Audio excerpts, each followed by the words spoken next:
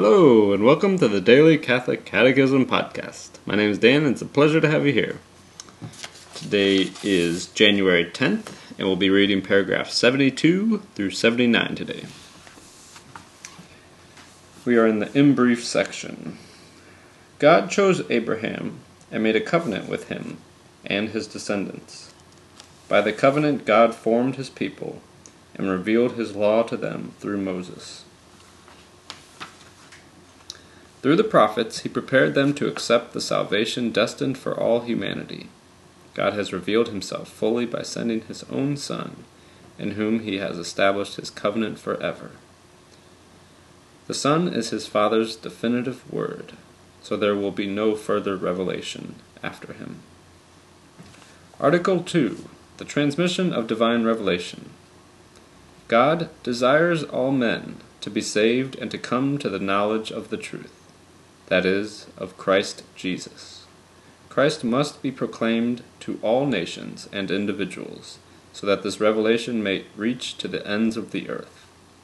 God graciously arranged that the things he had once revealed for the salvation of all peoples should remain in their entirety throughout the ages and be transmitted to all generations.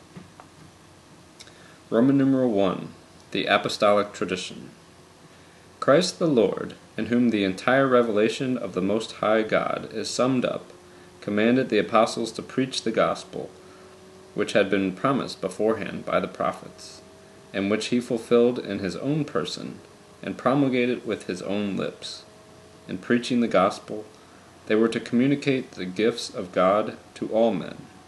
This gospel was to be the source of all saving truth and moral discipline. In the apostolic preaching. In keeping with the Lord's command, the gospel was handed on in two ways: orally, by apostles who handed on by the spoken word of their preaching, by the example they gave, by the institutions they established, what they themselves had received, whether from the lips of Christ, from his way of life and his works, or whether they had learned it at the prompting of the Holy Spirit. In writing, by those apostles and other men associated with the apostles, who, under the inspiration of the same Holy Spirit, committed the message of salvation to writing. Continued in apostolic succession.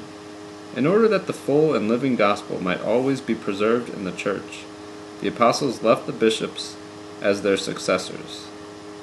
They gave them their own position of teaching authority. Indeed, the apostolic preaching, which is expressed in a special way in the inspired books, was to be preserved in a continuous line of succession until the end of time.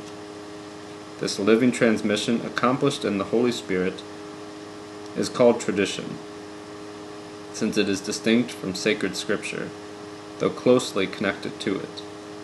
Through tradition, the Church in her doctrine, life, and worship perpetuates and transmits to every generation all that she herself is, all that she believes.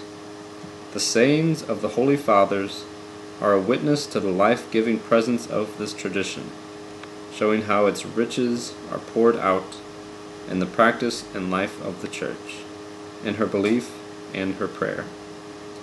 The Father's self-communication, made through his Word and the Holy Spirit, remains present and active in the Church.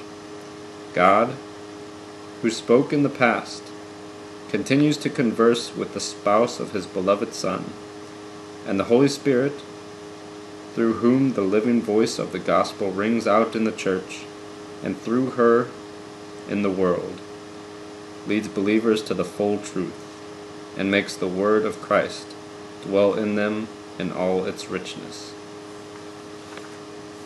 Thus ends our reading today of the Catechism of the Catholic Church. Our website is www.dailycatholiccatechism.com, and may God bless you all, and may these teachings handed down by the apostles of Christ strengthen your faith and lead you to everlasting life. Amen.